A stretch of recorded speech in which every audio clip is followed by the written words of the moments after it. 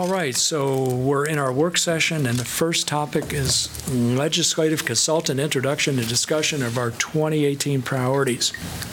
All right, Simon. Hello, good evening. I will try and be brief. I know you got a few things on your plate this evening. Tonight we're happy to be able to introduce our legislative consultants for the 2018 State of Iowa legislative session. As a reminder, Council approved the contract for our consultant services at the November 21st meeting of this year. Kearney and Appleby were selected after an RFP process. A little bit about the background of our experience engaging with lobbyists from 2012 to 2016. We used the firm, the Davis Brown law firm in Des Moines, as our legislative consultant. The primary contacts with that firm that we had left the firm in 2016. We decided in 2017 to go without any contracted services for this as we evaluated our needs going forward. The 2017 session was eventful, and we clearly saw the value in engaging with a lobbyist moving forward. So Kearney and Appleby currently represent the cities of Des Moines and Waukee and are familiar with city issues. They, in their RFP response, very clearly understood many of the issues we expect to deal with over the next year. They have over 80 years legislative experience combined and good relationships with legislators from both sides of the aisles. And the firm will also provide services after the session with the rules-making process. Right now, the Alcohol and Beverages Division is going through a licensing reform conversation that we will expect to lean on their expertise during that process as well. So in a moment, I will ask Jim Carney, Doug Strike, and Jenny Dorman of Kearney and Appleby to introduce themselves and begin this discussion of your 2018 legislative priorities. Typically, Council considers a resolution formally adopting their legislative priorities prior to the beginning of the session. And so staff is requesting that you direct us tonight to prepare such a resolution and any direction of what you want to see in that resolution, and we'll have that ready for your January 2nd meeting. Top priorities from the Metro Coalition and League of Cities were also included in your information packet. Generally, we tend to be on the same page with many of the issues called out there. Their top priorities of protecting backfill payments for commercial and industrial replacement, protecting local control on a number of issues we would expect would be included in these priorities. So without further ado, I will introduce the representatives from Kearney and Appleby, and both staff and our consultants will be around to answer questions for developing your priorities. Thank you. Thanks. Yes, please. Thank you. It's a pleasure to be here. We're excited about the opportunity to represent the city of Iowa City. I've had a long-term relationship with the city going back to 1966 when I went to school here. Since then, I've served, I am serving on 4 different boards that with the university that gets me down here pretty regularly, in addition to the sporting events that I come to. So I'm just in and out of the city all the time, and I love Iowa City. So we're excited about the opportunity to represent you. My partner, Doug Strike, his daughter's going to school down here, so it's another opportunity to come and visit and use that as a way to meet with you, probably more often than what someone else might otherwise do. I've been practicing law in Des Moines since 1975. This will be my 43rd year of working at the Capitol and doing legislative work. It's been a terrific experience. That's a large part of our practice. We practice law in addition to doing legislative work. Doug is almost full-time legislative, although does some legal work. Jenny just joined us literally last week and is but she's familiar with the legislative process. She's worked up there for 2 years on staff positions, so she knows how a bill passes and how legislation works. We have an 8-person firm, And with George Appleby retiring, up until when George is retired at the end of this year, we had 4 people doing legislative work. So you get an idea of the amount of time and the resources we throw at it. We're up there every day, all day, and spend a tremendous amount of time at the Capitol. I think in terms of looking toward this session, just a real quick overview for you. It might be a good year to have a new client in the sense that it should be a short session. Short for a couple of reasons. I don't know how familiar you are with the way it operates, but the first session of the biennium, they get 110 days of per diem. Second session of the biennium, they reduce that down to 100 days. Generally, they're they get out of town fairly quickly after the per diem stops, ordinarily. This year, they're talking about, there's what we call a funnel, and that's when a bill has to reach a certain stage of the session, get out of committee, or it's considered dead. They're talking about shortening the funnel, taking it down maybe to 90 days. So that would be a real short session. So the rules themselves kind of dictate the length of the session on the per diem and shortening that. I'm going to let Doug briefly address the budget issue that the state's facing. It's horrendous. Doug knows the budget about as well as anyone. I view the budget this way. If you think it's bad, it's not bad, it's really bad. If you think it's really bad, it's really bad. That's how I think of the budget. And that will cause them to probably shorten their work up. They'll start with a $40 million de-appropriation again. They de-appropriated the first bill last year. One of the first bills was the de-appropriation bill. That'll happen again this year. Probably the third thing is that it's an election year, so they're going to want to get back home and start their campaigns. And the fourth thing is that from the Republican side of the aisle anyway, they did a lot of major bills last year, and a lot of the major things that were priorities of the Republicans were done last year. So it ought to be a fairly short session. Other issues that I think, I know a couple of them might be of interest or will be of interest to Iowa City. Opioids will be on the table and for discussion. Mental health will be on the table, and be a lot of discussion involving mental health.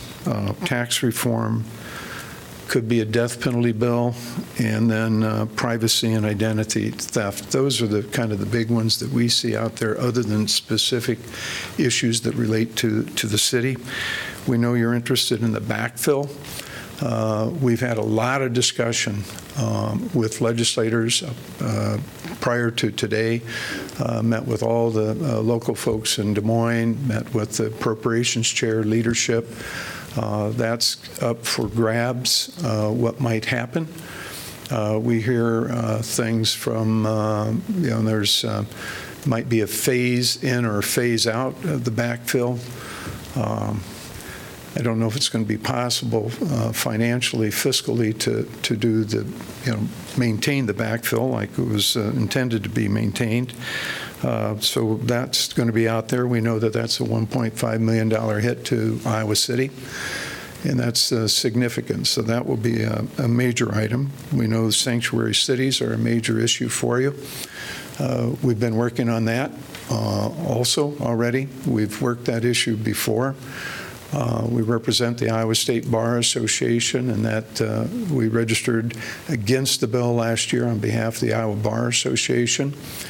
There are a lot of good legal arguments to be developed on sanctuary cities.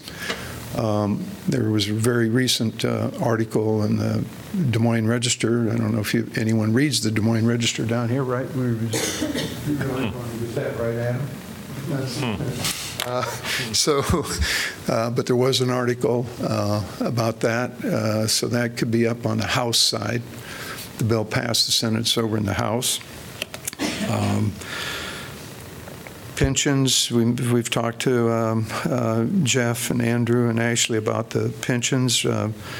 Rental permits are items, too, that we've discussed with them. So we're here to learn about your priorities and get to know you a little bit better, and for you to have the opportunity to get to know us. We intend to be down here as often as needed. It's going to be, I think, easy for us to get down here. Anytime you need a meeting, we'll be here. We're committed to having a lot of communication with Andrew and Jeff and Ashley. Eleanor, too. I don't want to cut you out. I know you've been involved in a lot of this. So those are our plans. And again, we think it's just a heck of an opportunity to be representing you. With that, I'll turn it over to Doug. I do know this. You're fortunate. Your legislative representatives here do a great job down in Des Moines. Bob Dvorsky, who has Coralville, is on local government on the city side, on the Senate side, excuse me. Bobby Kaufman, Vicki Linsing, and Amy Nielsen are all three on the local government on the House side. So you have good representation on local government, and they'll be very helpful to us. We've got a great relationship, I think, with all of them.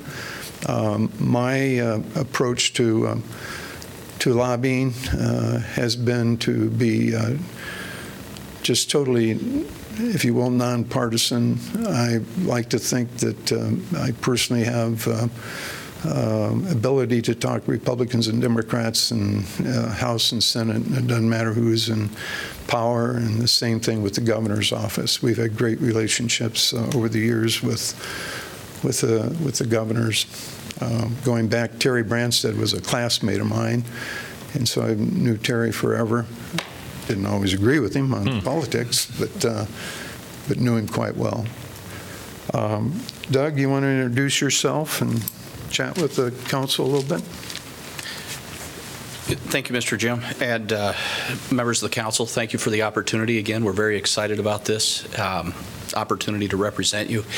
Jim laid out a very high-level look at the budget, and he's right. You know, think of a bad budget, and while we have seen worse, in 2010 when we were looking at a state legislature that had to do a 10% across-the-board cut, we're still growing in revenues. However, the revenues are not growing at a level that sustain the spending, can sustain the spending commitments that the legislature has made. We've also had 5 now consecutive RECs, revenue estimating conferences, that have come back and actually missed their estimates on the high side, and the legislature for 3 legislative sessions was able to adjust that using dollars that they had in their ending balance. When these adjustments fell upon them the last 2 years now, assuming what they're going to have to do when they come back in, they've actually needed to look at de-appropriations. The FY17 legislative budget actually had to be reduced a total of about $250 million over the course of 2 different revenue estimating conferences, and then finally a closing of the books. We're not that bad right now. The October Revenue Estimating Conference, looking at FY18, which is the current fiscal year we're in, came in and said that it's probably going to take a $34.6 million de-appropriation, and that number was confirmed. It was not increased by the December Revenue Estimating Conference. Just for a piece of information, the legislature must base their budget, and the governor must base their budget, her budget, on the December Revenue Estimating Conference number. They will get another meeting of the Revenue Estimating Conference in March, and if the March REC number is lower than the December, then the legislature needs to adjust their budget down. If there's a greater amount of money that's available through the March REC that doesn't become available under state law, it actually is technically, according to Iowa code, supposed to flow into the ending balance. So right now, FY18 is looking at getting a $35 million haircut. The predictions for FY19, they actually reduced it between October and December by 0.1%, about $7 million. The problem with the even having 4% growth, by the time you pay back the economic emergency fund and the ending balance, cash reserve funds that were used to prop up FY17 and what's going to be needed for FY18.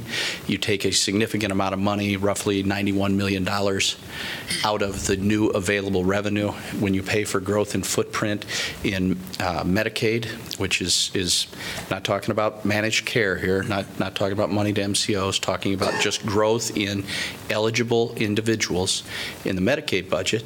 That's another $91 or $94 million. Assume since it's an election year, you're going to throw a little bit more money into supplemental state aid, the old allowable growth for K-12 education.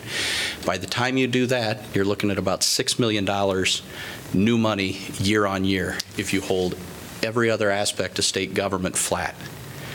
That's not a whole lot of money to spread around to the remainder of state agencies. And if we get another hiccup in March with a lower REC, it's going to get worse. In particular, why is this relevant to you? The backfill. If the legislature is looking for additional funds to try and increase funding for regents or additional funding for K-12 or corrections, wherever they choose to put that money, one of the places that they've indicated they'd be interested in looking at is the backfill. If they reach into that, it could prop up their budget. We also think it's going to be more difficult than they anticipate because it's going to result in a tax increase generally at every community level when the communities have to adjust their budgets and adjust their millage rates to address the offset. You're $1.5 million. The city of Waukees about $250,000. Des Moines $5.2 million. Just keep rolling that across the state. If the cities want that money, they're going to have to increase millage rates in order to offset what the state had promised.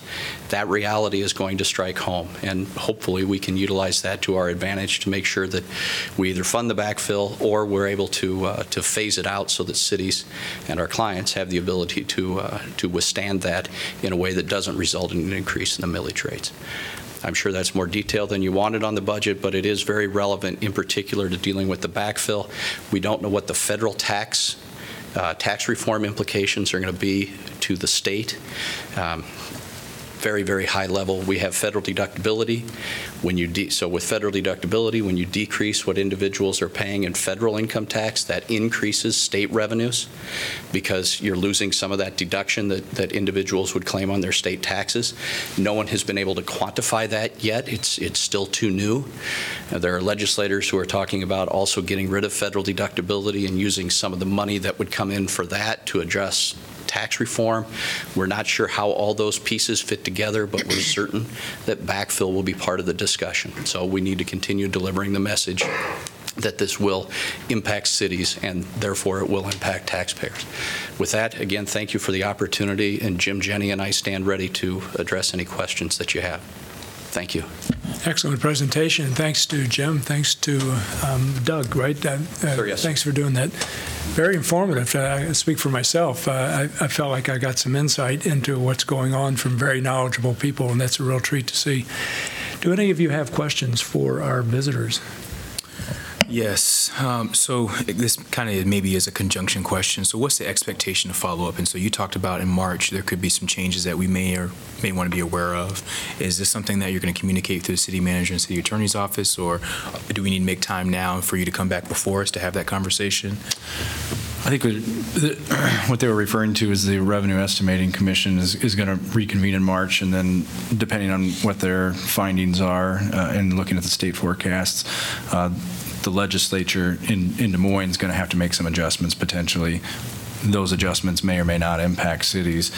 In the past, as we've worked with lobbyists, it's really been the city manager's office and occasionally the city attorney's office. We're on weekly calls. We're really sometimes on a daily basis communicating with them. And then at times we've pulled council members in either to come with us to Des Moines to lobby on a particular issue or to attend a hearing or anything like that. After the end of last year's session, the council indicated a desire to be more involved on legislative matters. We didn't really define that. So we wanted to start that discussion tonight. That's why the team is here to start the introductions. And staff would need some direction from you on how you want to, how you want to be involved, and what types of updates that you would want from us. Typically, our office would update the mayor on a regular basis, and the mayor would use his judgment to, determine if we needed to update the entire council on a particular topic. The key, I think, is this: is the legislative session starts. They had what they call the revenue estimating conference, give them numbers that they can kind of do their planning and budgeting for the year, hopefully. But they're required then in March, after they do their estimating again, at the March time, they kind of readjust. And if there's been less revenue, they got to dial back. They're going to have to readjust, and then that would be a really key moment to know where you may be. Now, hopefully we'll be kind of getting a read on that as the session goes along, and we'll be in close contact with everyone and let you know how we're seeing that. That was a good question. As a means of example, we can use what happened this previous session, for 2017 legislative session. They came in, and the December REC had said do a $118 million deappropriation, a lot larger than what we're dealing with this year, roughly 25%, but it's a $118 million deappropriation. When they came back, the Revenue Estimating Conference came back in March. They said, okay, we need you to cut the budget by another $132 million. If we had that happen, where we went from 34 and then they came back in and said, well, you need another $100 million to balance the budget, or to set up for the incoming year, that really increases the pressure on the backfill. That would be a oh my moment.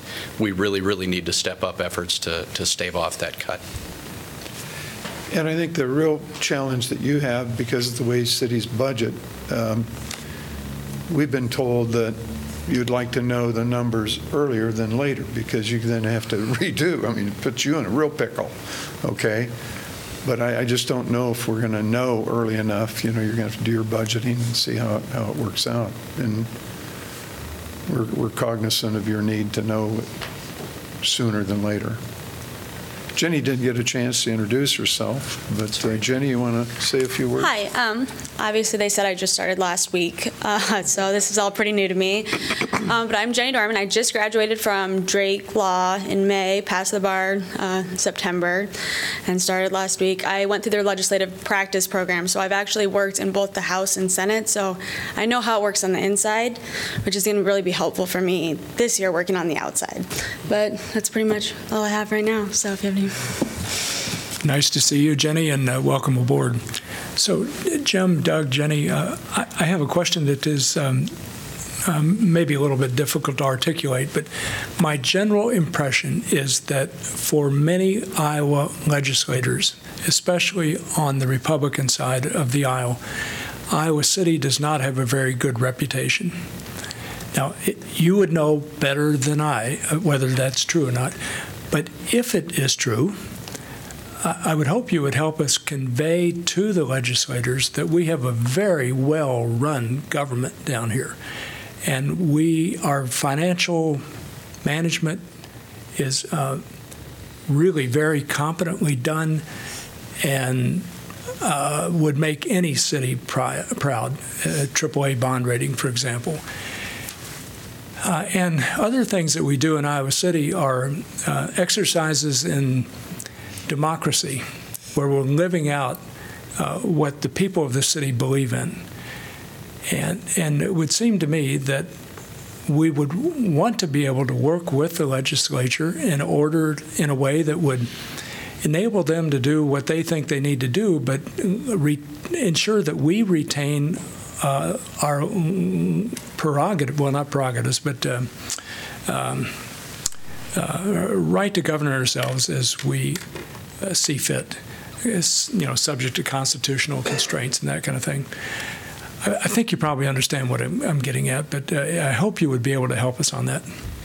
That's a subject that we openly discussed in detail with Jeff and Andrew and Ashley, and we heard that message, and so we talked about it, and I think that can be addressed in a very positive manner with the legislature.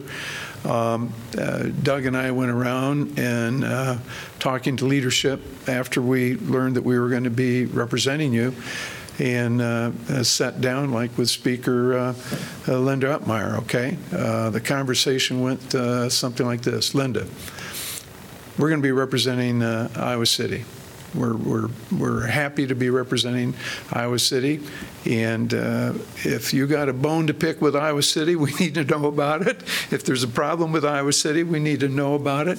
We want the opportunity to address that in a real positive, upfront way.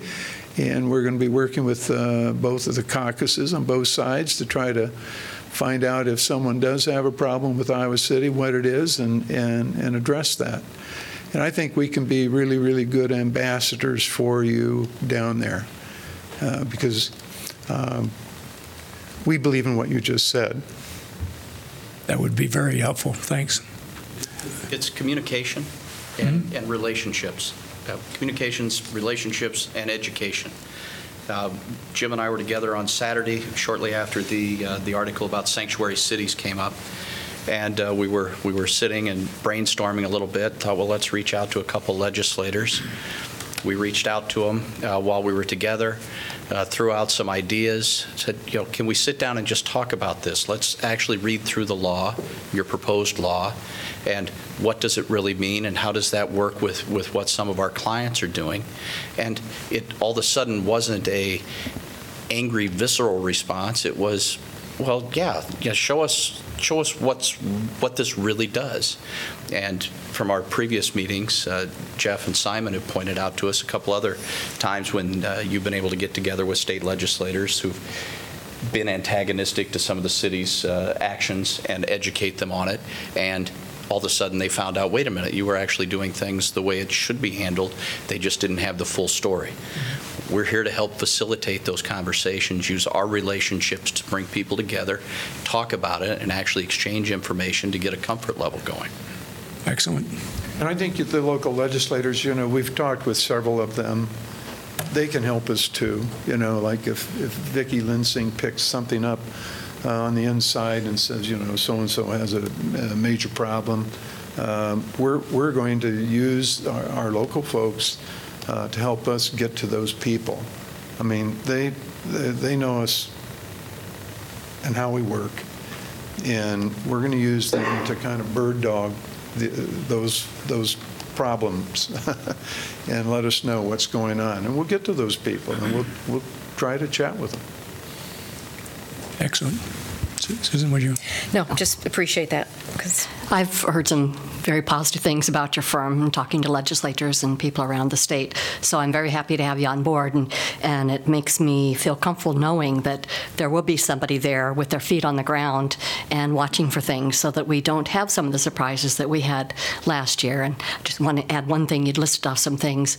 We have so many city employees that rely on the IPER system, so I would hope that that would be one thing. You'd also keep your ear to the ground. I know some of them are saying they're not going to touch it, but from all the surprises last year, I hope that's another thing that you'll kind of keep an ear to the ground on. We actually talked to an IPERS board member on the way down. Oh, good. Good. So, yeah, we're keenly aware of your concern on that as well, and we know several of the people on the IPERS board, and of course the legislature kind of goes both ways. You got the board and the legislature, but Very good. we'll follow that closely as well. Good. Do you see any movement on any efforts for decriminalization of marijuana, in particular giving municipalities home rule authority to issue municipal infractions? I mean, this is a personal liberty issue, a personal freedom issue, as well as a public safety issue, so we can free up law enforcement to not focus on those sorts of crimes. There was some surprising movement last legislative session on a marijuana-related issue, and I believe it was related to medicinal marijuana. Right. Do you see any movement in that area on this topic? And if so, what sort of movement would you potentially see? Well, anything that potentially reduces the cost of government, which decriminalization could do, might have a chance. And they did the cannabis bill last year, and we're very familiar with what happened on that. We weren't representing a client, but we'd been talked to a couple of times about doing something in that area, so we followed the issue. That probably makes it a little bit easier to get into that kind of discussion with legislators. You know, there's this tension between being soft on crime, which, you know, is it still, you know, should it even be a crime? You know, that kind of thing. I don't know, Doug, you got an idea on that? Thanks, Jim. I'm not sure this is dispositive of the issue, but it's one thing to put into the calculus. You cannot say that it was easy for the legislature to pass the medicinal marijuana bill, either this time or 3 years ago. But they were open-minded enough and understood what had to happen.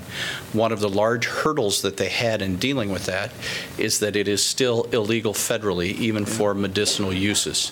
So what we would need to overcome is a comfort level with legislators that by stepping it down and making it no longer a state criminal offense, it's still a federal criminal offense. And how are they feeling in moving away from the federal structure and kicking it down to just a municipal infraction? Again, not saying it's dispositive, but that was a very often cited concern. Is that we really aren't legalizing medicinal marijuana. It's still illegal federally, and how do we right ourselves in order to move forward on that? So that's going to be a big hurdle to deal with.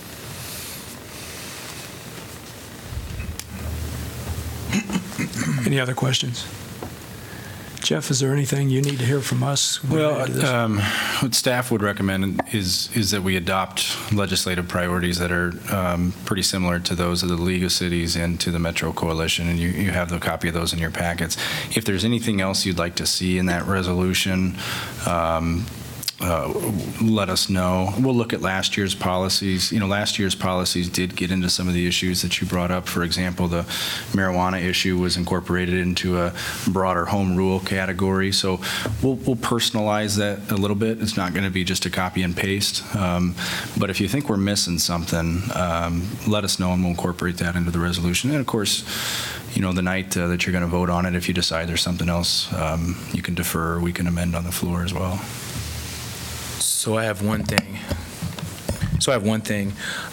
And I guess also a couple of questions. One focuses on the Metro Coalition's, legislative agenda. I just saw some issues that I have questions about related to Lost.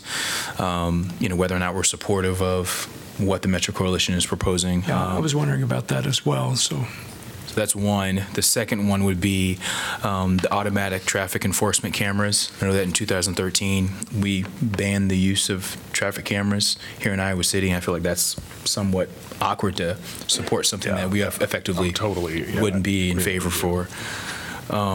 And then the other one is an addition. It's not necessarily related to the Metro Coalitions. And so I would be, asking council to add, and I'd be interested in your analysis and your thought as whether or not we'd be able to do this as well. Addressing racial disparities and disparities in other represented groups related to unemployment, incarceration, income disparities. And so this was information that was littered through Facebook as far as, I have some of the things here. Minnesota being currently kind of the number one as far as racial inequality, and it had a list of different indicators. Iowa was number 5. Not too long ago, we were in the top 2. So what that looks like, I know that, I'm not sure exactly what that looks like. I guess I would say, if you look at the facts, African-American population is at 3.3. Median household income is 28,000 black, 56,000 white. Unemployment rate, didn't have the information at the time, time. Home ownership rate is 26.2 Black, 73.5% white. Incarceration rate per 100,000 is 2,349 Black to 211 white. And so there are consistent disparities across the board. And the reason why I want to ensure that we're focusing on it from a more comprehensive perspective is, I don't want to just say, we're going to look at the incarceration rate and not necessarily address some of the issues. I think there's other things that need to be addressed from that standpoint.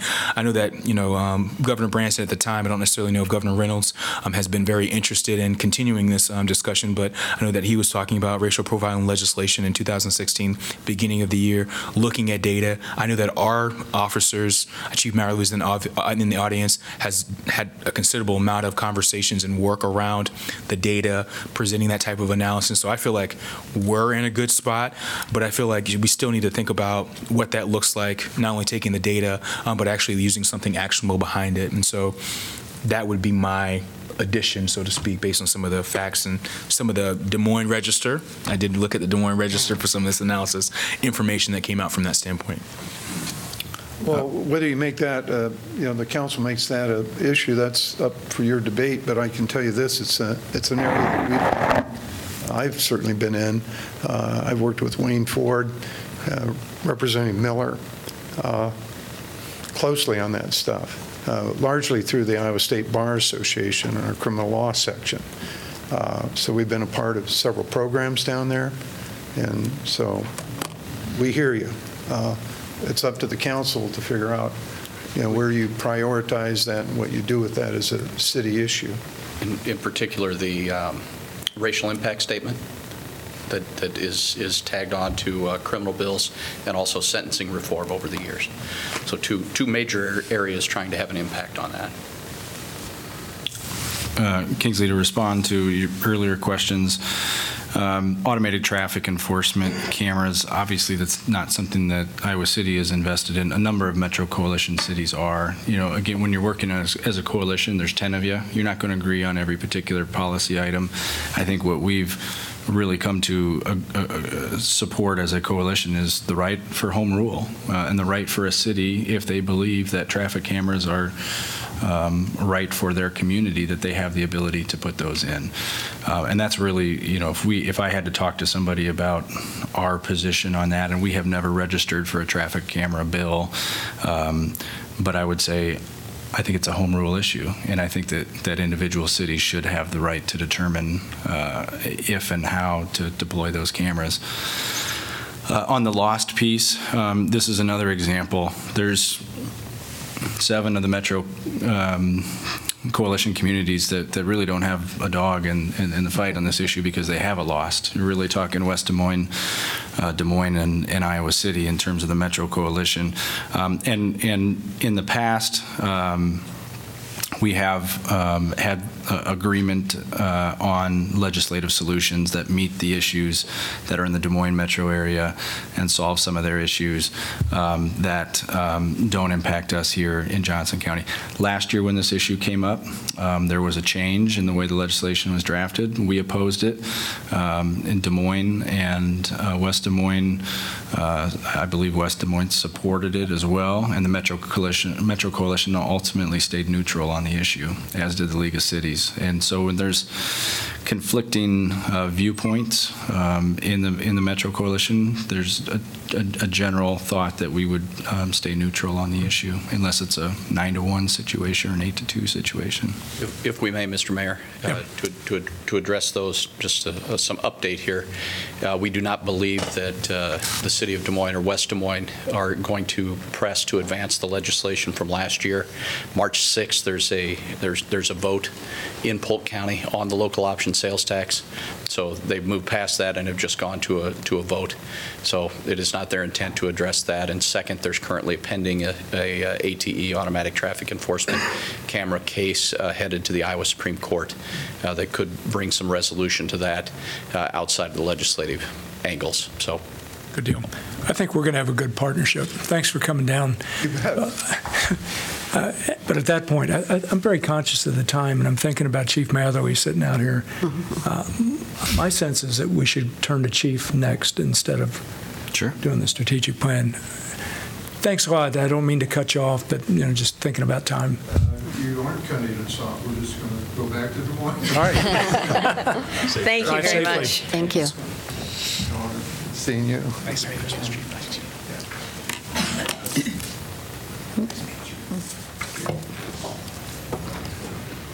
Good evening. Thank you, Mr. Mayor, and good evening, everybody. Crime, let's talk about this. Your request to have me come talk about crime trends and our response is timely. Normally, I don't like to kick statistics out until the year's done, so we have apples and apples to compare it with previous years, but we're pretty close to the end of the year now. It's timely for a number of reasons. We've had some very highly publicized cases this year. It's no secret that we've had 4 homicides, and although we have made arrests in all 4 homicides, it got everybody's attention. And then also where these things were happening at, these were very public type crimes that were occurring. There's guns involved. Phone calls started coming in recently to you folks and certainly to us about burglaries and the general safety of our community. And number one, is crime running rampant? Where do we stand today? And are we safe? And are we feeling safe? So the conversation is timely. And again, so I'm glad you invited me to talk about it. I'm going to go through a number of slides. We're going to talk about the crimes reported. Look at some annual comparisons because it kind of tells us where the trends are, and then Iowa comparisons as well as the Iowa City PD response. Can you dim that a little bit? Okay, thank you. And we'll let you know what we're doing. Feel free to interrupt me and ask questions as we go along. So with that, these are the kind of headlines that you're seeing day to day in the papers. And you'll see that there's a number of things that stick out. Shootings, we don't feel safe anymore, and this is statewide. This isn't just Iowa City. It's Sioux City and Davenport and Des Moines and all across Council Bluffs, all across the state. So when you see those kind of headlines, for us, it's unfortunately not just us. It is not just a statewide problem, but it's a nationwide problem.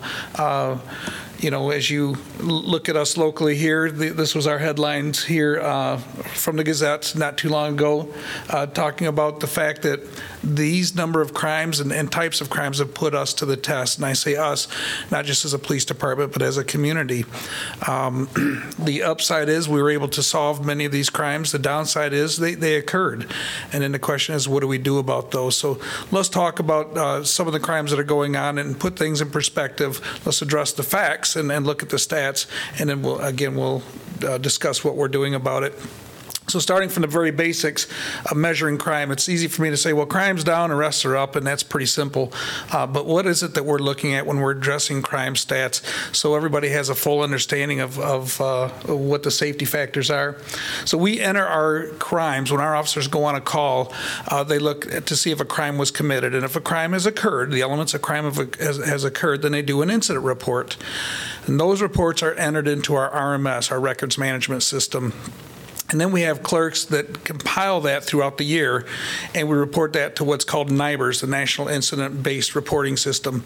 And NIBRS collects data from state, local, state, county, and federal agencies. So they're kind of the clearinghouse for keeping crime stats. So you'll see there under the Group A is what they collect. And Group A is almost all crimes: theft, murders, robberies, burglaries, embezzlements, sexual assaults. What NIBRS does not collect are the really low-level stuff and the simple misdemeanor stuff, disorderlies and OWIs and curfews. We keep track of that for Iowa City PD, so we have those stats, and you'll see that in our annual report. But NIBRS is really the crimes that nationally people are concerned with: breaking into houses, stealing my stuff, and hurting me. So they collect the more serious stuff. So with that being said, if you go, anytime you guys can do this in our annual report, and you look at page 16, we have the Group A crimes listed, and we also do comparisons for the last 5 years. And so in any given year, you'll see that crime kind of has a wave up and down. What we hope is eventually that wave gets shorter and shorter and shorter, and crime gets less, and we reduce crime.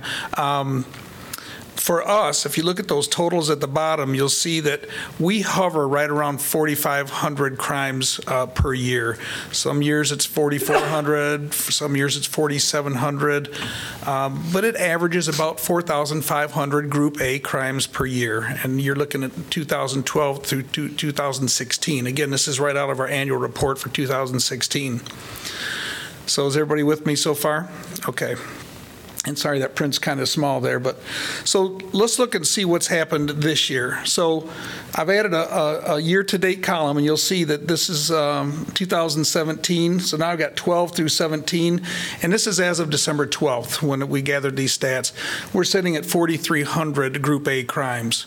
It looks to me like we are on track to be pretty much even with where we were last year with Group A crimes. So cutting out all the disorderly conducts and, you know, the low-level stuff, when we're talking about crime, from murders to everything else, we're on pace with what we were last year and really on pace for what we were about the last 5 years. So we don't have a huge spike in general Group A crimes right now. We're still on pace with previous years. So that addresses the overall. So let's kind of dissect this a little bit, because these are what raised concerns initially, especially with the homicide. So I just selected 4 of the crimes against persons categories, and you can see that first one is weapons. So that's, you know, for 2012 we had 25 weapons violations, and that moves right across. And you'll see that in 2017 we've had an increase in weapons violations. That means crimes that have occurred involving guns, knives, things of that nature. I will tell you that seeing an increase in weapons is concerning. I will also tell you that we've had an increase in weapons being stolen. I can't tell you how many calls we're getting where people say, my car was broken into. I don't know why people leave this stuff in there, but they took my purse or credit cards, my iPad, and my gun. Don't leave that stuff in your car. So we continually try to remind folks, don't make yourself a victim, and let's get these weapons off the streets by not making them accessible to be stolen. So that has been a concern, and we're seeing a spike in those weapons. In talking to other chiefs statewide, they're seeing an increase in weapons offenses as well. So just like the headlines I just showed you, we're not alone in this for whatever reason. We'll talk about that. The aggravated assaults, you can see that those have actually, and aggravated assaults are beyond a simple assault. It's where there's more serious injury involved. We've had 86 so far this year. That's a downward trend, so we're hoping that that stays low.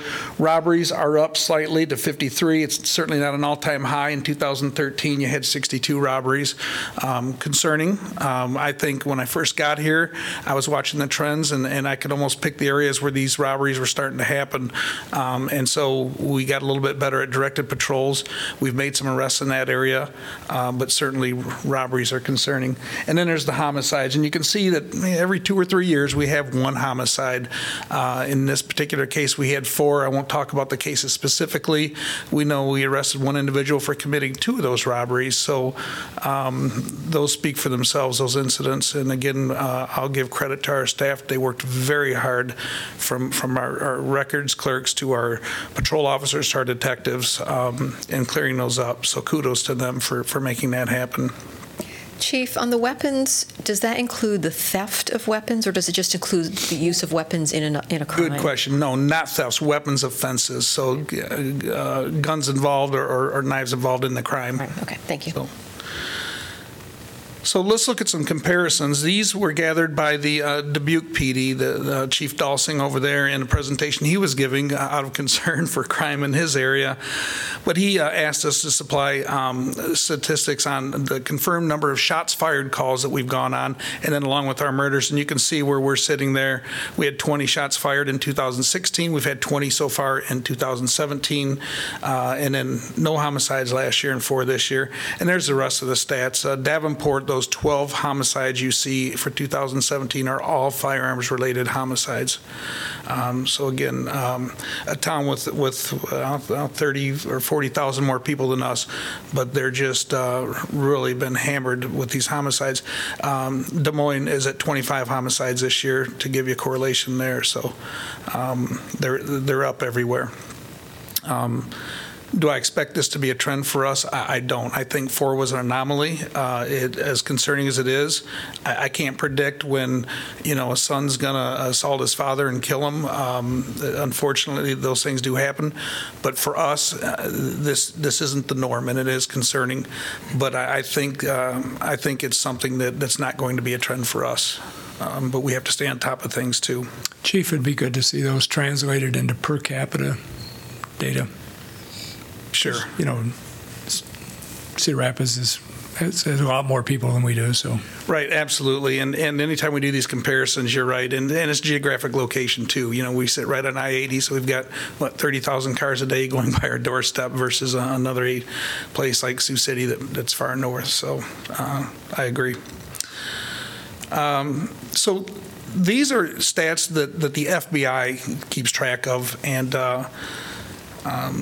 the most recent, we don't have 2017s, but I wanted to kind of show you how we compare with other cities in Iowa. So these are the latest from the FBI 2016.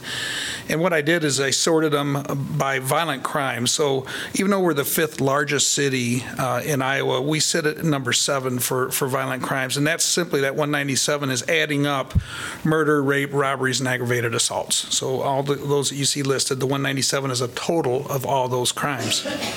And then if you look at our property crimes, which are the burglary, larceny, which is theft, motor vehicle, and arson, and again, this is what the FBI tracks, we sit number 8. Although we're 5th in population, we sit number 8th in those. So, are we a safe city? According to this, and according to our population, according to our numbers, we're a relatively safe city. If we were number 5 in population, sitting number 1, 2, or 3, it'd be more concerning. We're pretty consistent through the years with these numbers, and so that's where we're sitting compared to the other Iowa cities. So then shifting off persons crimes, let's go to property crimes. So we looked at burglary, thefts from motor vehicle, and vandalisms. I was able to add 2017s to this. So looking at those numbers for burglary, it's the blue, purple, whatever color that is. We're sitting at 335 so far this year. You can see the all-time high was 420 back in 2012. We recently saw a spike in burglaries, and I think that's when some of your phones began ringing. Certainly, Pauline had approached me and Rockney, and when your phones were ringing, ours were ringing as well. We started to see a trend for daytime burglaries occurring. I will tell you that we've made some recent arrests. We've recovered some property, stolen property. Since those folks were put in jail, those have stopped. So we were certain we knew who was doing it. We were able to catch most of those folks, and I'm confident that little problem has been resolved, at least for the time being.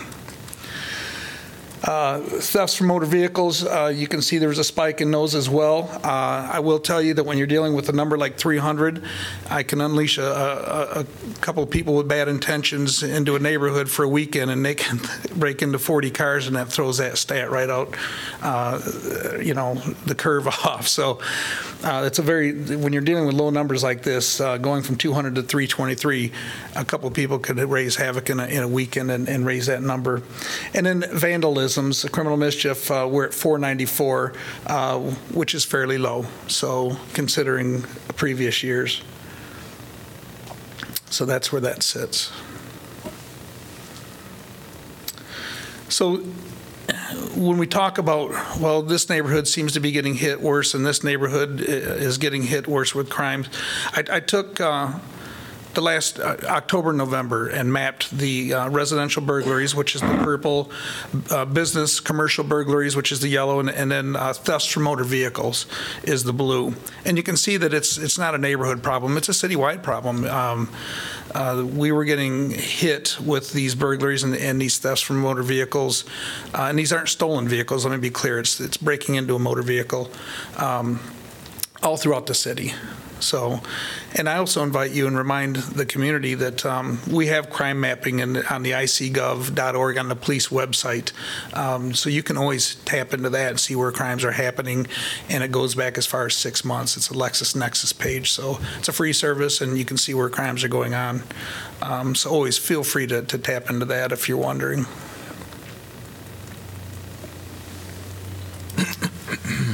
So going down into the neighborhoods, what I did here is I took the top 5 neighborhoods for call volume, the 5 neighborhoods that keep us the busiest. And, you know, one of them is 1,500. The downtown area is about 17,000, just because it's a busy area. And you can also see, according to the map there, that it goes all the way up towards Hampshire. So the downtown district that we measure is much larger than just what Nancy would think of as a downtown district. It's a much wider area. It includes some of the neighborhoods as well. But looking at those numbers, the burglaries are down in the downtown district area. The thefts remain about the same, and you can see disturbance calls. Now, those aren't crimes. Those are just actually calls for service. That's the CFS. Disturbance calls for service remains about the same. There is a downward trend in general from those, which is a good thing, and I think that's come with better monitoring of alcohol and the under 21 law and things of that nature that have cut down on some of those downtown issues. Then the next neighborhood of the top 5 is College Green. The mapping is there for that. And obviously, it's just off into the east of this area. But again, I think those stats speak for themselves. There's nothing breathtaking about those as far as a spike. As a matter of fact, you'll see that the disturbances are even down as well. Burglaries are certainly down a little bit, and the thefts remain about the same. Then the Grantwood neighborhood, and again, they hit the headlines. We just had a shots fired outside of the school. We were on, just to let you know, we were down in that area and had targeted patrols there because of the daytime burglaries. We had a car on that scene within 45 seconds of the call, so we were right on top of that call. And as you recall, we made several arrests as a result of that. Those numbers look good. The disturbances are definitely going down. Burglaries up, and we know that it spiked a little bit. That's why we were down there, and we certainly, I think, have resolved that issue with the arrests. And then the thefts also remain about equal. So as you're seeing these trends here, you're not seeing anything really breathtaking. A lot of it seemed like it was out of control, but it's not a whole lot different than past years. This is the southeast neighborhood, which is up towards Mercer Park, just north of Grantwood there. And again, the numbers are pretty even across the board there.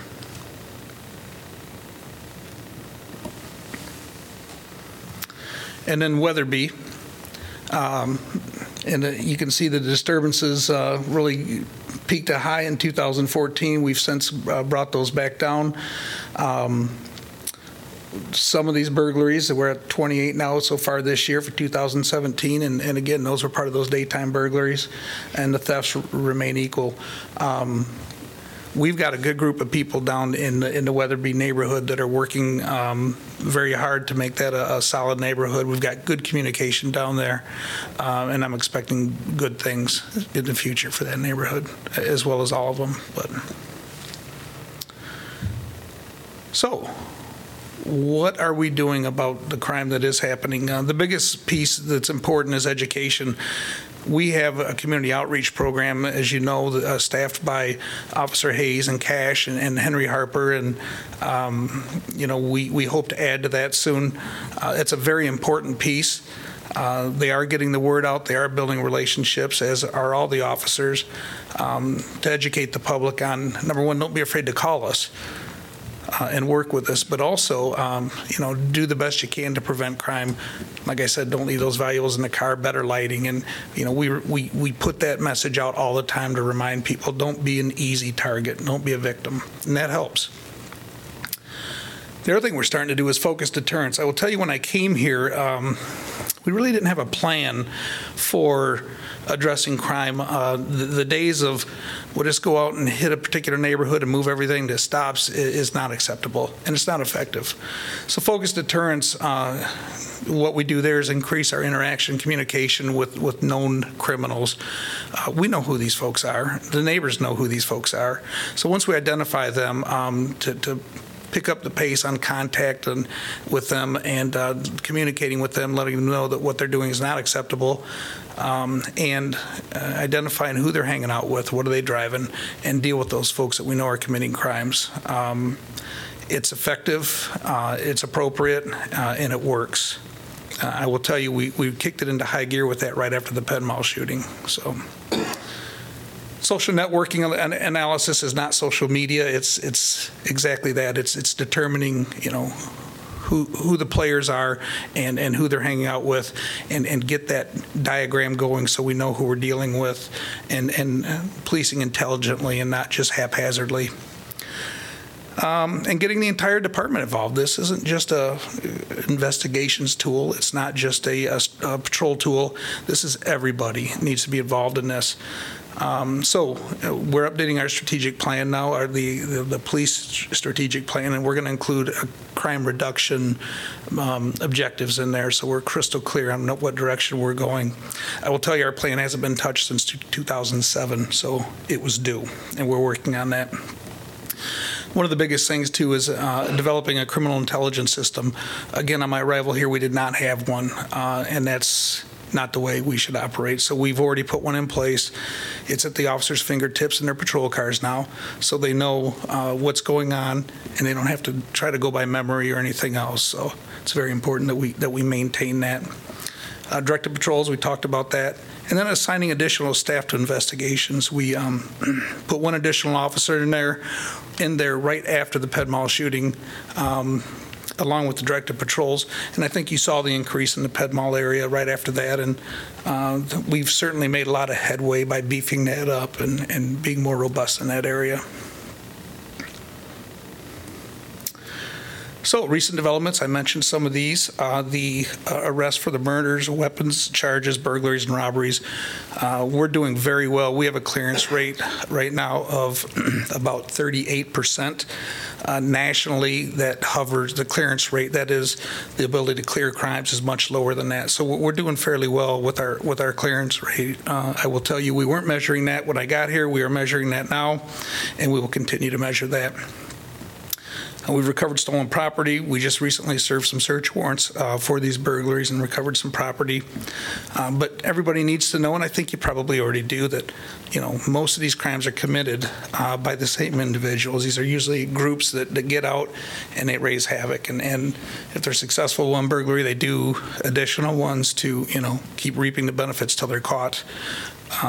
So we're working very hard to arrest them when this does happen. And then one of the other things we're looking to do is we are requesting 2 additional police positions in the 19 budget. The staffing would be put appropriately, not just put in patrol, but in appropriate places to really make a dent on crime and to really be effective in our community policing efforts. What aren't we doing? I think this is just as important. We're not sending officers out and stopping everything that moves. Like I said, it's ineffective policing, it's a waste of manpower, and it's like finding a needle in a haystack. We're not doing the pretextual stops as a primary investigation tool, and that's been kind of in the media here recently about pretext stops.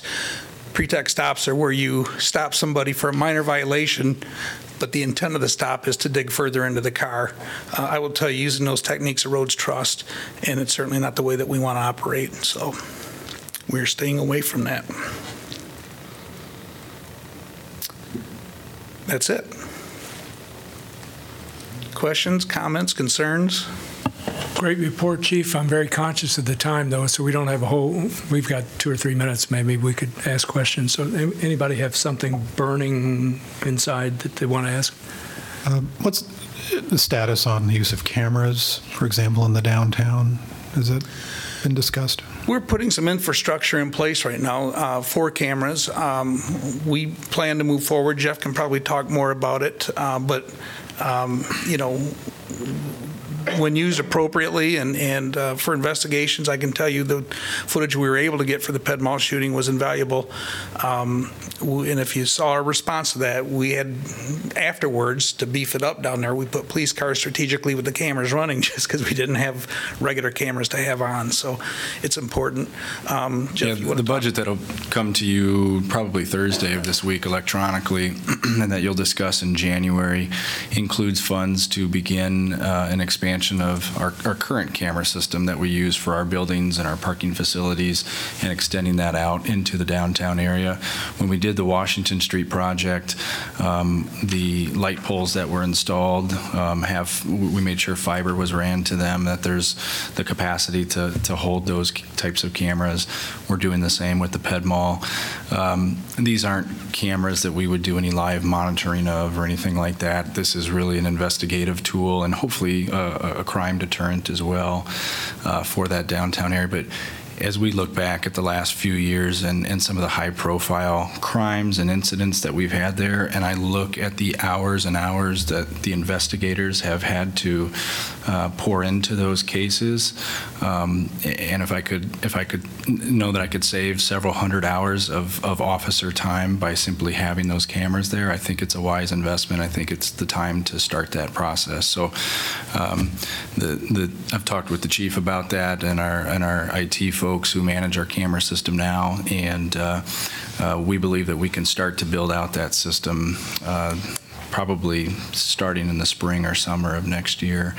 But that's a point of discussion that you all need to have. It's certainly some policy decisions that need to come with that, and we hope to kick that off with the budget proposal in January.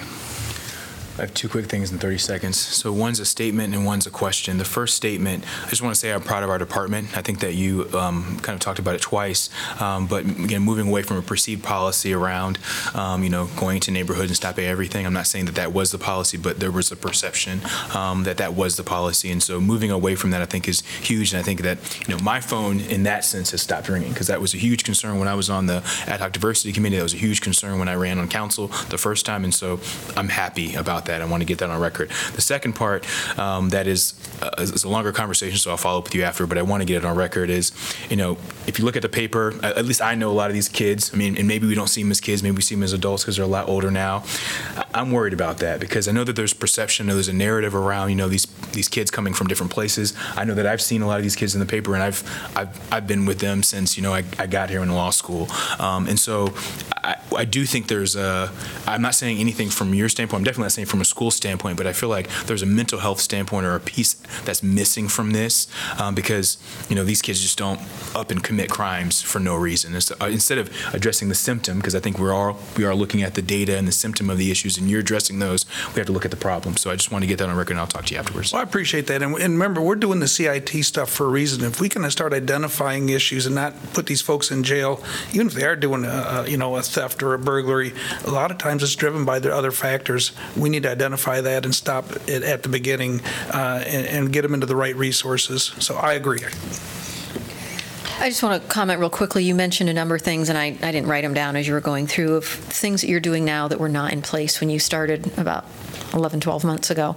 And just really impressed to see those changes and kind of improvements and adding some processes and procedures and data collection stuff that, really gives us more and more metrics in terms of looking at and seeing what's happening and just the way you're directing the officers in terms of the work that they're doing. So just glad you're on board and coming on that first year anniversary, or maybe we've passed it. It's coming up in January. So, Okay. Thank you very much. As you'd mentioned, I had called you because it did hit very close to home to me, right next door, in fact, and then a block away. And folks were saying to me, I didn't know you lived in a bad neighborhood. And that's like, it's not a bad neighborhood. It's not a bad city. And I appreciate all your data collection because I do have some data to throw back at them then. And also I want to just comment on the officers that arrived on the scene. There were 2 of them, and they were very professional, very helpful, and helped to kind of calm the neighbors and give them some helpful hints on how to avoid any other incidents. So that's good kudos. feedback. I appreciate it. I will tell you, this is the best crew I've ever worked with. So we've got a very good department. Jeff, Chief, I think it'd be terrific if we could have copies of the PowerPoint presentation in our next info packet, probably. Absolutely. I'll send that to Jeff. So great. Thank you, Chief. Great report. Thank you very much. Thank you. All right, let's adjourn the work session until after the formal meeting.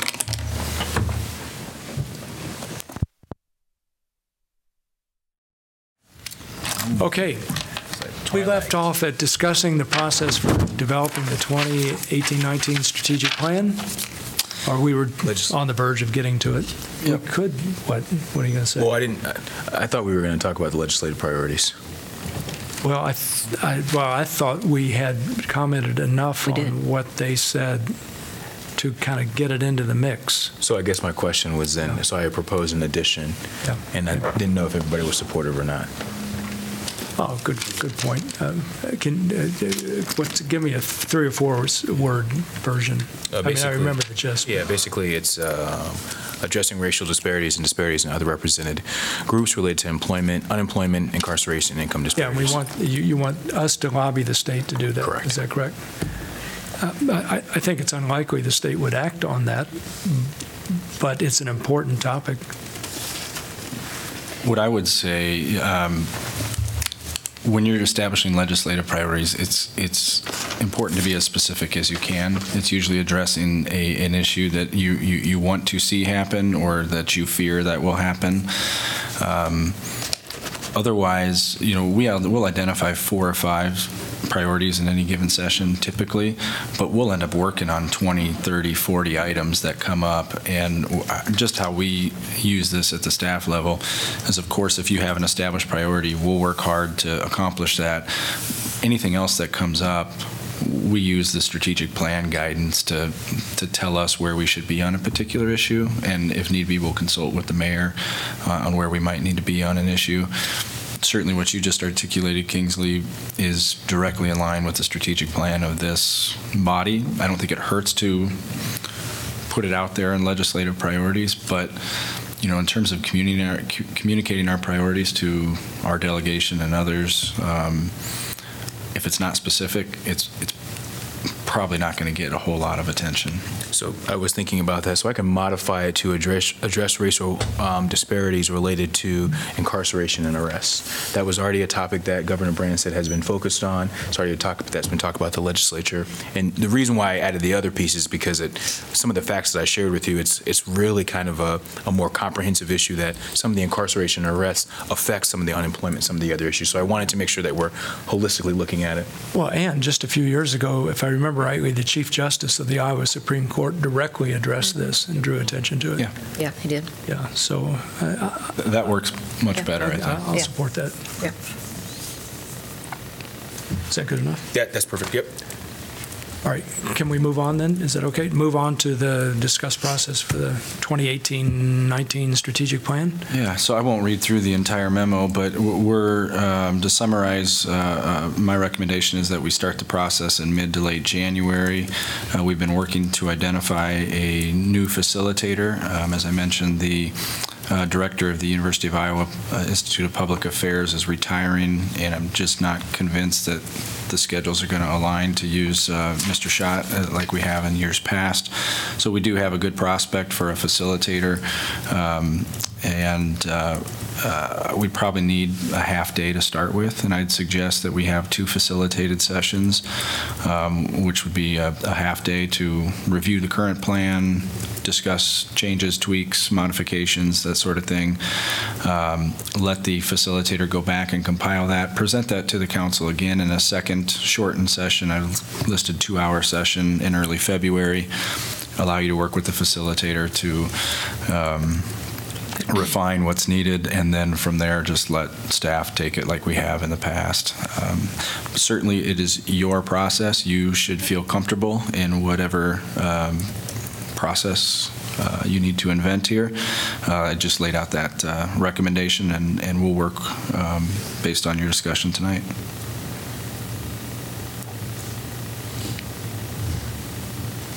I think part of the thinking that Jeff and I worked our way through was the expectation that the general parameters of our strategic plan are unlikely to change, meaning the 7 main priorities and the overall objective.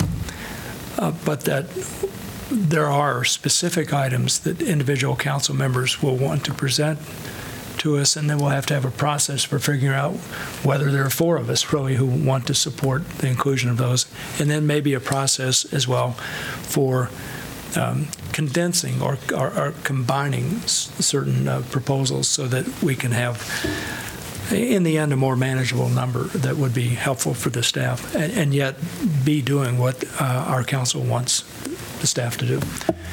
So that's the basic idea.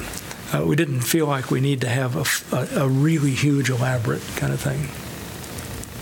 I would agree. I think this is a great place to start, and quite frankly, I wouldn't be surprised if the first session doesn't take us a half day. But to set that aside, I think makes sense, and to go through stuff. Yeah, so I'd be supportive. I guess to that extent, Jim, because I'm glad you kind of said that.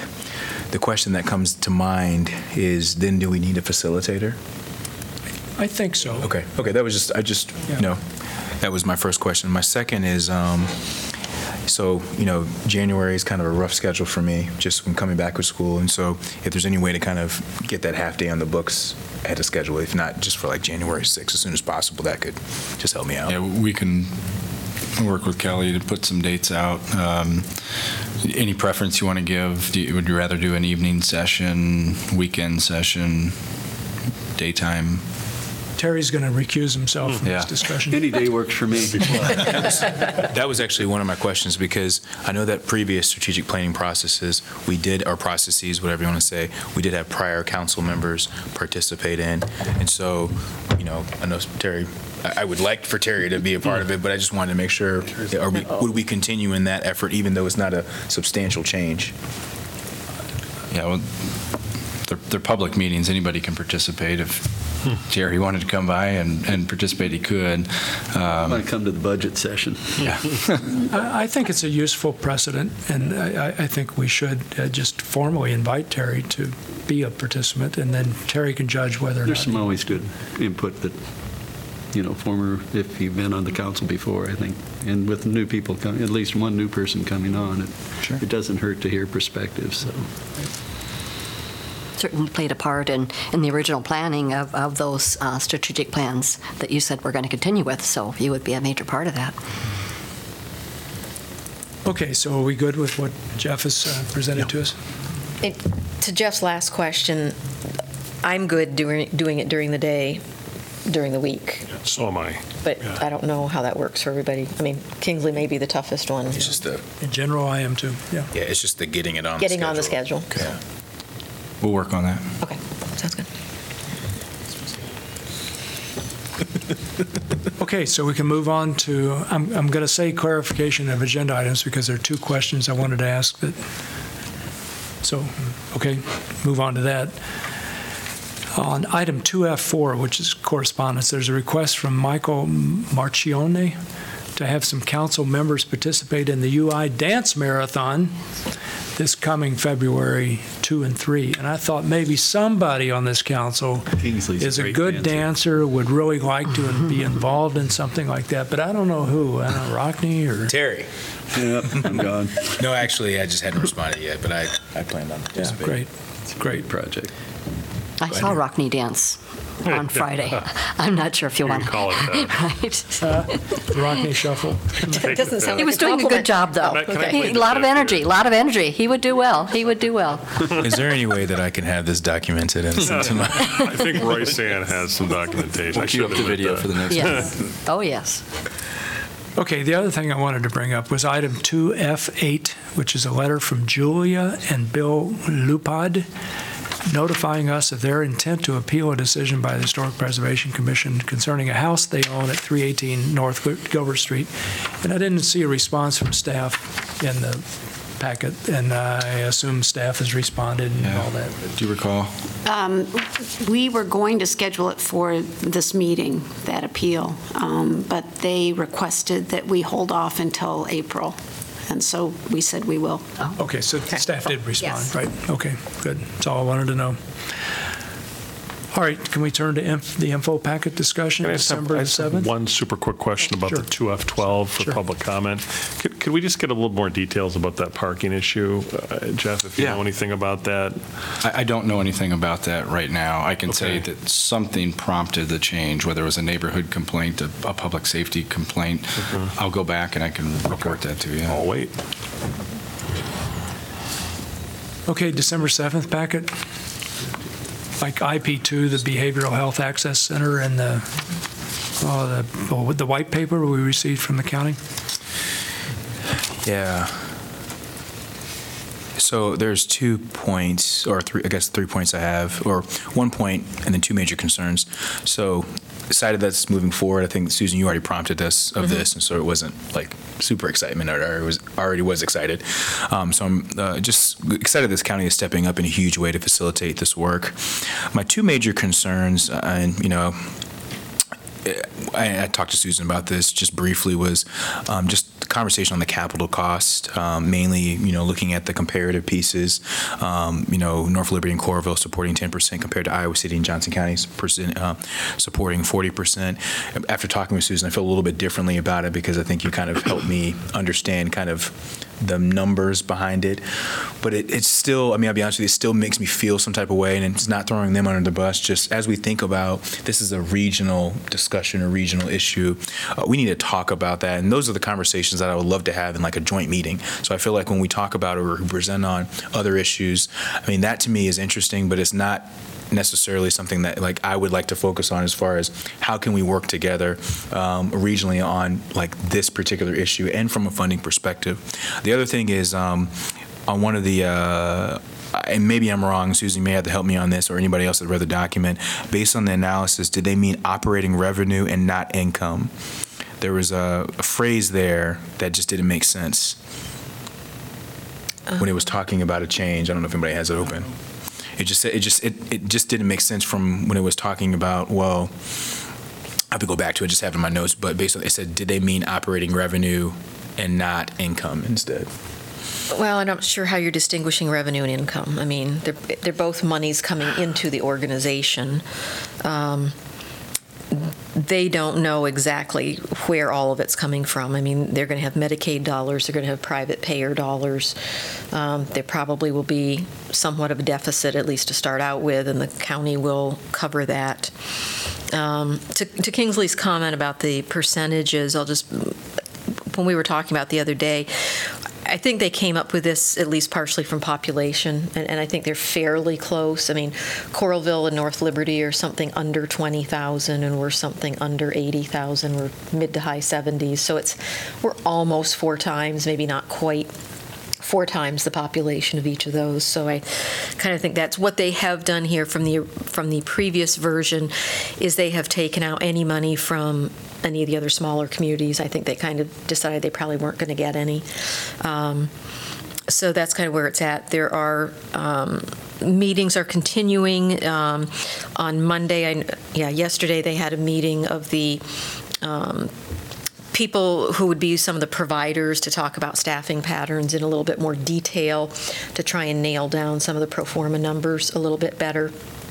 And I know they're in the middle of some fairly consequential meetings, I think, at the university level as well, in terms of trying to wrap their arms entirely around their piece of this. So it continues to move forward. I think the building, the location, whether it's built from the ground up or renovation, that's the big thing right now, is trying to figure out that location piece. And so, but yeah, exciting to see it continue moving forward. Jim, I did find the sentence. It says Johnson County will provide funding in the event that operating expenditures exceed operating income up to $40,000 annually.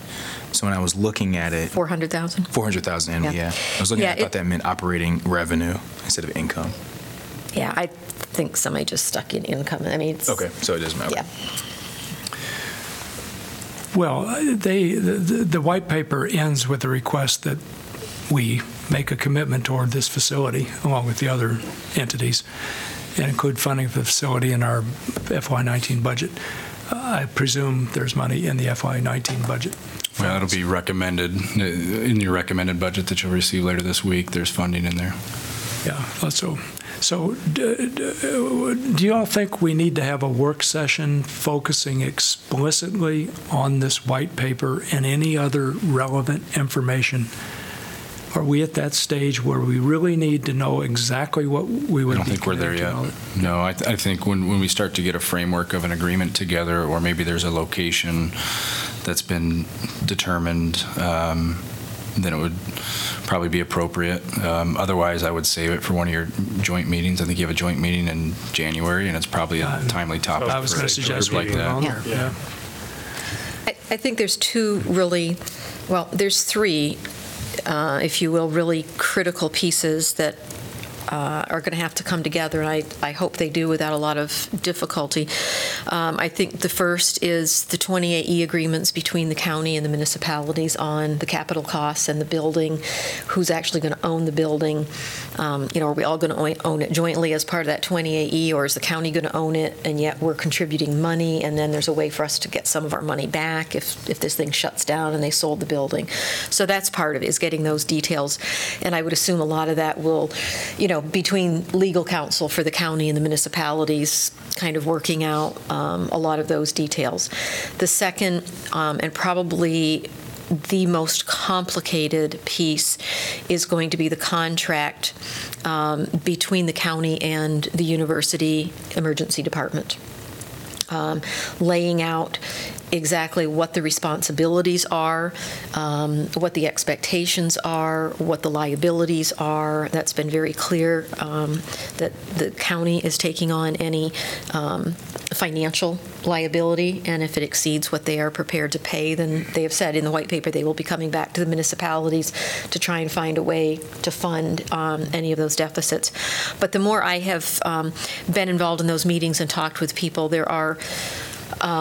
there's just an incredible number of details that need to be worked out in terms of, liability issues and, who hires, who fires. Are employees that are actually at the nonprofits now continue to be nonprofit employees, or do they become, UIED employees? And I know what I think the answers are and will be to most of those, but I just kind of throw that out to give you an example of the kind of detail that has to go into that contract. And so I think they are starting with an attorney who works for UIHC to begin some of the drafting, because that individual gets the medical stuff and the healthcare stuff in terms of legalities, and they'll be working with Janet Linus from the county to try and massage that. And I'm sure there will be a lot of other people probably involved at various stages in some of those details. And then the final really big piece, and a lot of conversations have been had already, but again, as we always say, the devil's in the details. That will be the contracts between UIED and the local nonprofits who are expected to be participating in actually providing a lot of the services within the facility. So lawyers are going to have a lot of work to do. Well, it states here there are 3 28E agreements we're talking about. I'm not sure they're all going to be 28Es. I don't think they are. I think the first one's clearly a 28E. I'm not exactly sure that we need a facility advisory board necessarily. Some of those things will shake out as we go along. So I want to make an observation with regard to North Liberty's contribution to the capital part of this. I know I have read in some obscure place that they may not be willing to contribute funds for their 10%. But also last night at the chamber event, I heard that a council member who was most strongly opposed to North Liberty participating is no longer on the council. I have no inside knowledge about all this stuff really, but a person who is told me this. So it's up in the air, basically, about what North Liberty will or will not do. And that has implications. Well, all I can say is I would welcome the opportunity, and I think there's a lot of people that would welcome the opportunity to talk to anybody in the community about this, whether it's people from Iowa City or Coralville or North Liberty or the county in general, in terms of the benefit that we see of this facility, that this is a pattern that is now being established nationwide. In terms of these kinds of access centers, how much money it can save our emergency rooms, how much money it can save our municipalities and counties in terms of law enforcement time, keeping people out of the jails, out of the legal system. So I would welcome that opportunity, because I really think this is an investment that makes so much sense on so many levels. Yeah. Okay, anything else on that particular info packet? That's still 12.7?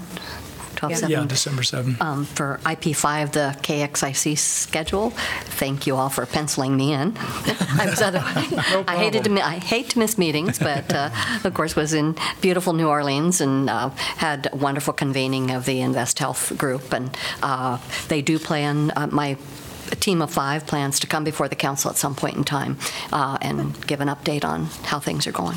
Excellent. But that date works for me. Thank you. Good. Nice article on riverfront crossings. Thanks, Jeff, for putting that in. IP4, and so you already mentioned it, Jim, so I'm not going to mention it again, but adding CIT, I'm supportive of that. I don't necessarily know where we stood on the transportation conversation at the last MPO meeting. I don't know where we're at on that, Jeff, either. I know that there's been talk about a study that was very relevant in some of our conversations over the campaign period. I don't necessarily know that we want to talk about it now or wait till later on. But I leave that up to council as well. I know that Terry Donahue, I think at the end of the meeting, and hopefully everybody remembers it, maybe I'm just misremembering or whatever, we mentioned something about a transportation study, and then Terry said we'd be interested in participating as well. And so I'm very interested in what that looks like, and I think that's one of, at least for me, some of the conversations I've had with Dave Ricketts before he retired, it was looking at it more regionally instead of focusing on it from a city perspective. The other 2 pieces are affordable housing, but I'm willing to leave that off for now as you talk about it with our strategic planning process. But also I just want a kind of a general brainstorming session. I think that, there's issues that I think that we talk about or bring forth, but I feel like there's not a time where we can kind of talk like what's happening regionally that we can have some conversations about. Maybe crime is something that we want to talk about. I'm just throwing that out there because we just had the presentation, but I would be interested in more of that type of, instead of presenting what a city's doing, which I'm all for, but I could also see in a packet, I'd be more interested in, what can we actually do to move some of the conversations forward from a regional perspective. I mean, each of you have been a part of the League of Women Voters Forum. And to me, it sounds like redundant questions every council cycle about what are we doing to move the conversation regionally. It's like, well, we meet as a group, and then that's the answer to the question. So I'm not, this isn't a blaming thing. I'm just trying to throw out ideas as far as how we can effectively work together in a better way. So those are my 3 points: CIT, transportation, and some type of brainstorming session. And maybe I mention that at the end, and then we talk about it at the next meeting. Along those lines, Kingsley, I think one of the most enjoyable joint meetings that I had was with the school board involving Horace Mann. That was a meeting where I felt like we were engaging on a topic of joint concern and offering solutions and actually solving issues, too. It's obviously hard to find the time to do that. I'm aware of that, but I think you bring up a really good point in terms of keeping an eye out for those topic-oriented levels of collaboration. Any other suggestions about what to include on the joint entities meeting agenda? Can I clarify, Kingsley, the transportation piece? So sorry, I was asking a question and also asking you a question. So okay, because there's 2 different ways you may be going. One, at the MPO level, there's the discussion on the next iteration of the light rail study. Right. And I think the MPO board gave some direction, and cities are going back and looking at who's funding it, who's not. I don't know, but it's a relatively small amount. I imagine it'll get the funding it needs.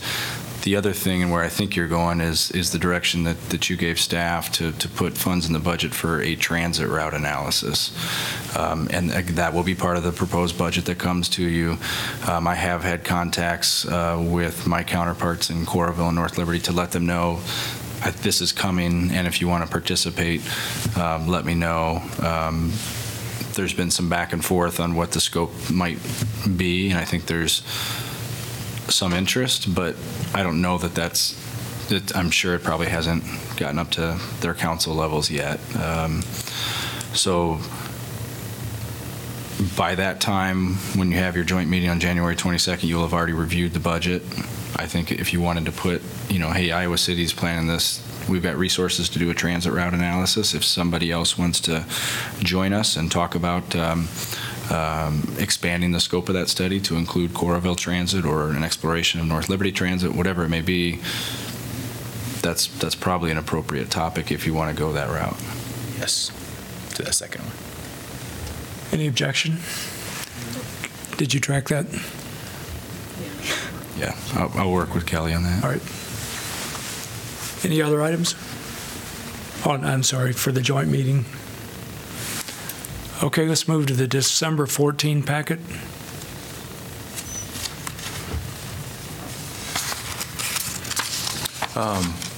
Sorry, I don't have it up right now. Whatever HCDC recommendations. 6. IP6. I'm supportive of staff's recommendation to translate the informational disclosure and acknowledgement form in the top 5 languages. So there were 2 recommendations. That was the first one. That makes sense. The other one I'm supportive of as well. I think you asked the question, Jeff, and I can't remember who wrote the memo right now, but the question was if council wants to look more into it. I want to say yes, but I want to wait until we have that conversation in the strategic planning process, because I feel like, the HCDC's point, or at least I've talked to Charlie somewhat about this, is there's just this goes back to kind of the measurable piece of the affordable housing conversation. So I don't want to focus on this piece and say yes to this, so I'm supportive of leaving it off. I think collecting the information in the manner in which it was talked about, but I do think it's important to think about that as we move into the strategic planning process. I agree, and there are a couple particular things I'm thinking about with regard to the rental piece. One is, what can we learn from what other cities are doing? Have other cities tried to collect rent information? Have they been successful at it? If so, could we replicate what they're doing? And the other is, what I'm not so much interested in data about individual rental units and collecting all that data necessarily. What I am interested in is statistically valid descriptive data, meaning things like mean, median, mode, range. I mean, this is kind of standard statistical language about that kind of descriptive data about rents, and generated so that we can track the changes over time, but also identify spatial patterns. So if there's some other way of obtaining sufficient amount of rent information, that would be very helpful. Like you and I talked about this with regard to that thing that Casey collects, and I don't know if that's... Yeah, I'd have to go back and look. I mean, I agree. I think when we're looking at that affordable housing piece, having more data that really tells us, what is happening, and if rents are going down. I mean, I'm with you, Jim. I'm not interested in seeing what, Joe Blow is charging for rent in unit number 4.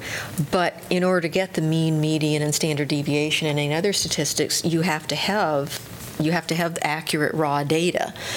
And one of the points I think that staff made in here also is the challenge. One is the challenge of collecting it, and so we can talk about that later, but you've got to make sure you're comparing apples to apples. Are they including parking in that cost? Are they including utilities?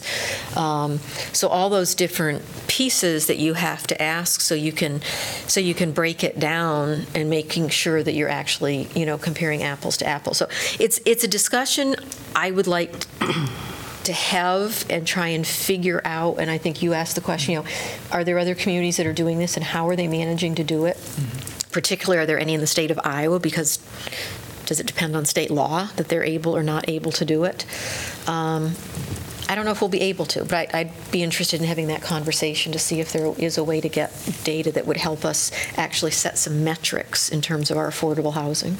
I wonder if the city's involved in the Mayor's Innovation Project, which we have joined. I wonder if they could provide us with information. Maybe not.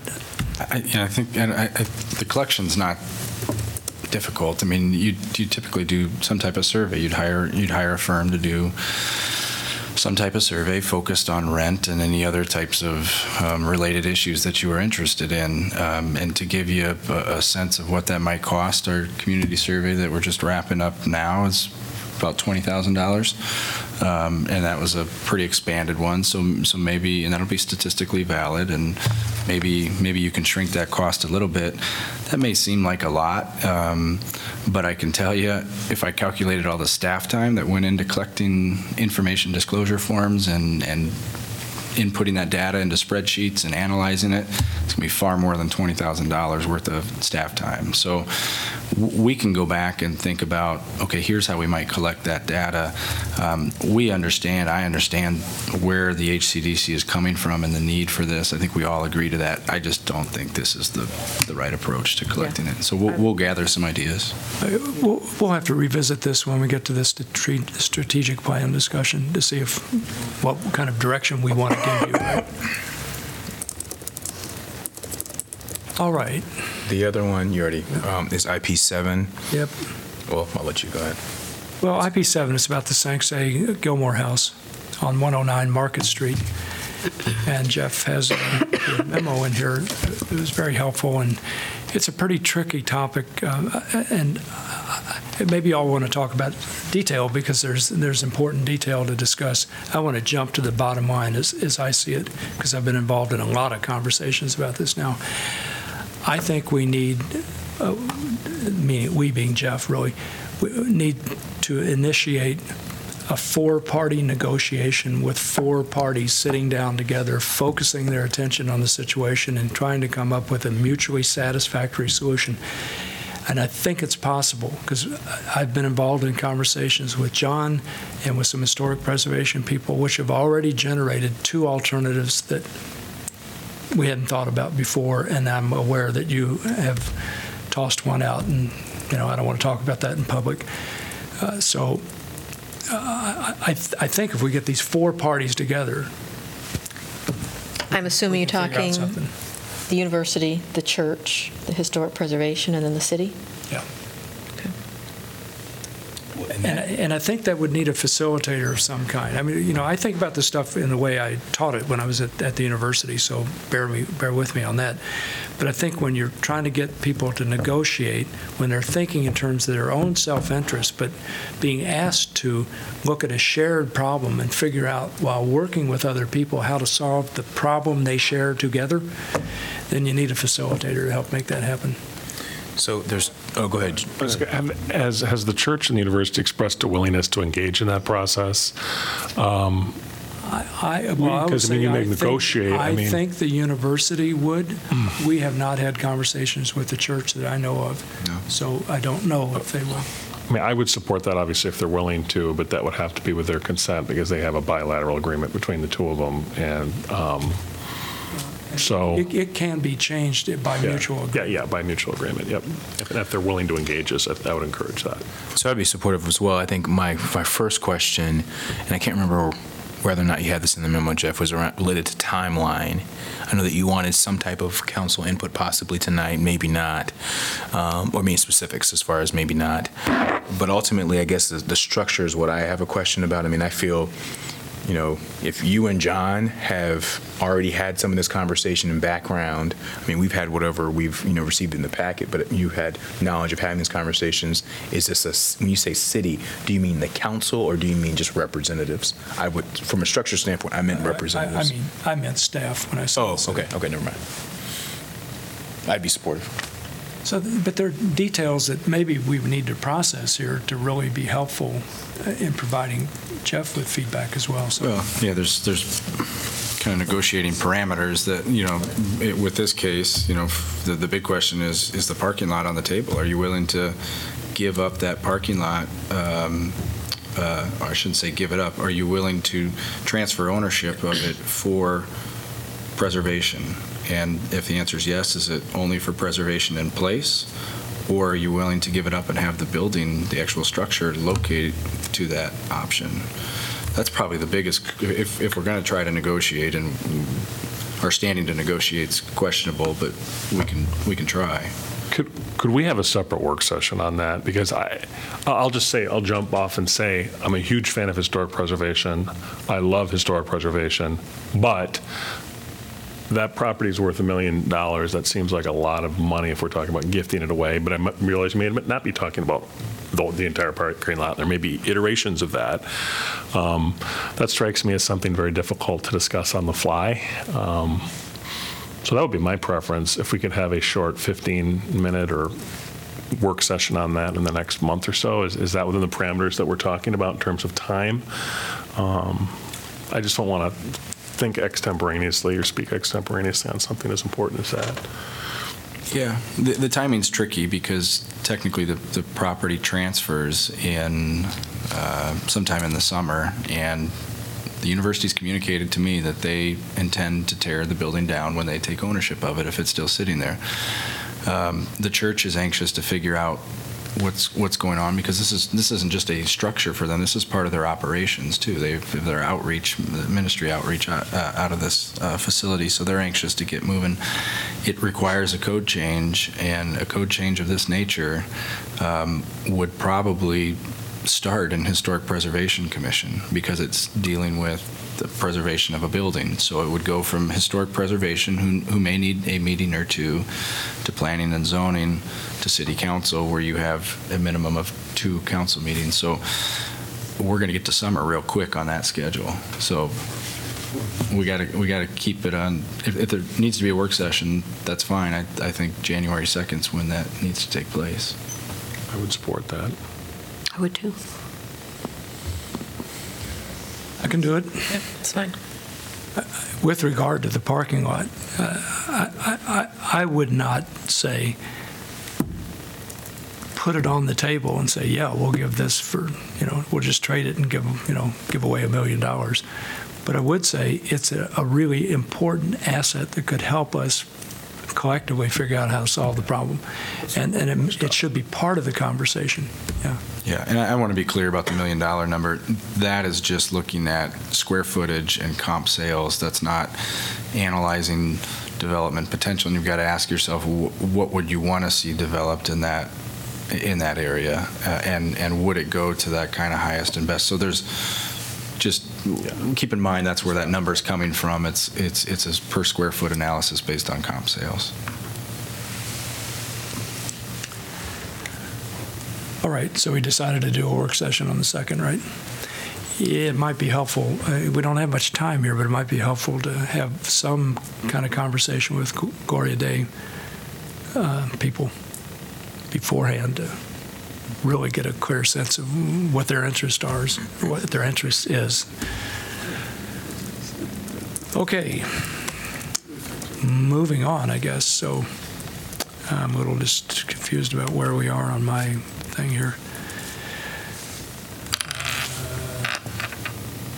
We're still on the December 14th, right? Yep. And the info packet. So I'll say IP8 strategic plan summary.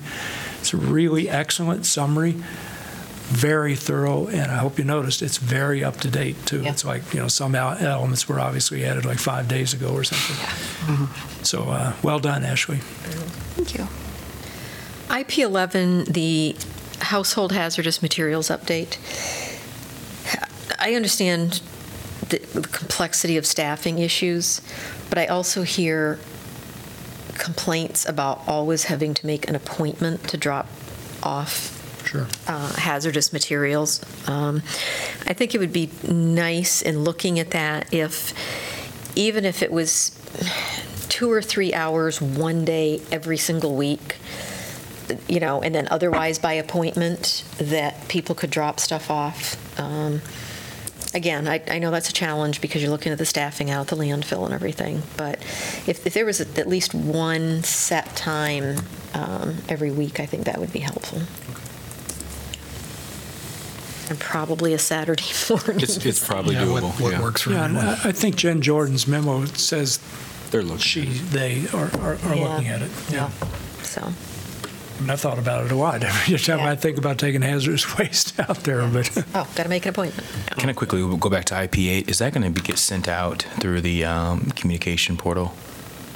Can. Okay, just because it helps me when I'm tweeting it out, and I don't want to. Yeah, it helps me when I'm tweeting it out. Good, Donald. Yeah, we can have the final summary of the last 2 years. Yeah. Okay. IP13, the Comprehensive Annual Financial Report. I assume everybody read every word and studied each number. I read it twice. On the tables. Yeah, I mean, it's really terribly comprehensive. But I trust Dennis, and I skipped it. I trust Dennis, and apparently the auditor found the problems. Federal government. Yeah, I'm waiting for Dennis's Susan. version. Yeah. I admit I skipped it.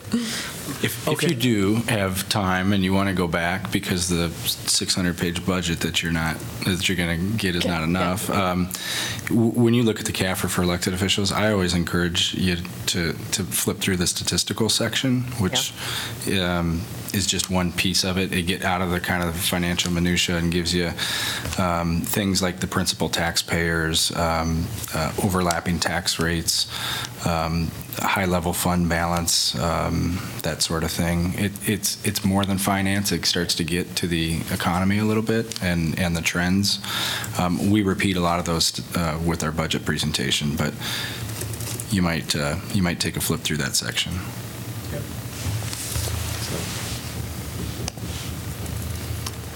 Yeah, there's one other thing I wanted to mention, IP9 listening post update.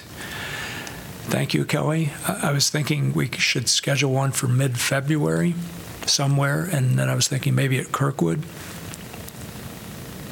I haven't done one in a while, so Kirkwood College? Yeah. Okay. No, not on the street. I was thinking the school, sorry. That's a good idea.